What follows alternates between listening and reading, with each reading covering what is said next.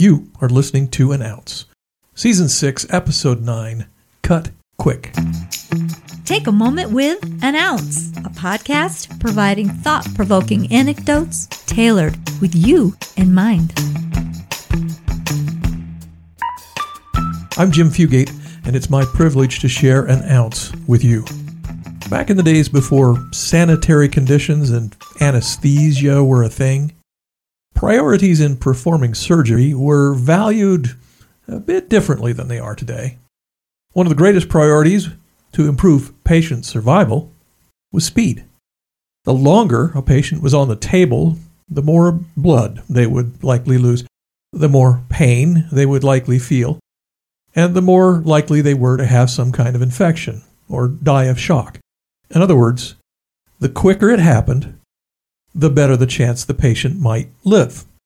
Surgery was an absolutely frightening prospect, and there was in fact a few issues with getting the patient to cooperate when their life was at stake. For one example, during battlefield surgery, when amputations were happening slowly, patients lined up and awaiting outside the surgical tent for the removal of a limb were known to get up and run away. As the prospective patients listened to the cries of those who were undergoing the procedures inside the tent, they could become convinced that perhaps this whole cutting it off thing was not such a good idea.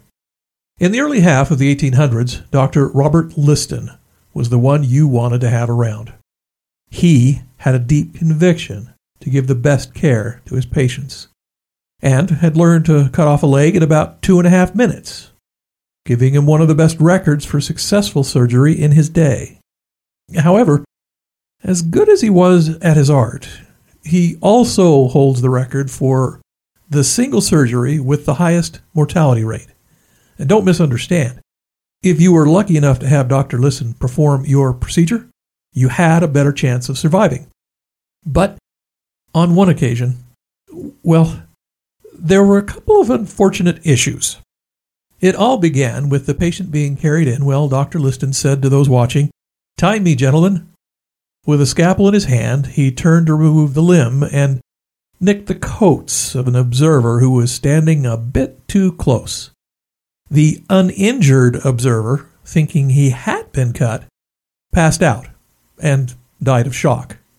Then, while removing the leg, a surgical assistant holding the patient down didn't get his hand out of the way in time, and his finger was sliced a bit as the leg was being removed.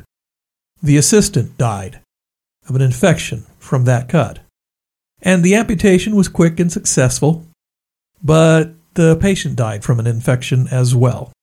3 deaths resulting from a single surgery. That equates to an incredible and unheard of 300% mortality rate on just one surgery. How do you do that? Not the kind of record you'd want to have as a healthcare provider.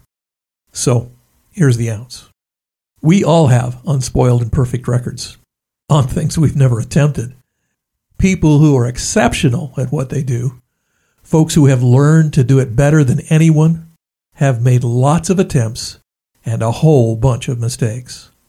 As an example, the great home run king of baseball, Babe Ruth. In 1923, he hit more home runs than anyone ever had. And in 1923, he was also the player who struck out more than anyone else. The Babe knew if he was going to get the ball over the fence, he had to swing at it. And the man could swing a baseball bat in a way few have ever equaled in the century that has passed since he was on the field. Dr. Liston. Yep, some people died when he used a knife. But he made improvements and invented tools that are still in use today, and was the man who performed the first public surgery using an anesthetic. At the time, if you had to go under the knife, Liston was the one you wanted to cut you. Point is, if you're going to win the game, you've got to be willing to take the risk and get in the game. Success and expertise come as a result of doing it and messing up, then learning and doing better. And that's it. An ounce submitted for your consideration. Thank you for listening to another great episode of An Ounce. I'm betting you know some folks who would enjoy this podcast too, So share the love.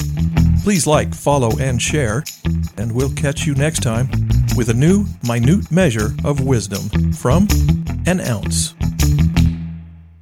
Hey, check out our YouTube videos at youtube.com/@an ounce podcast. That's youtube.com/@an ounce podcast.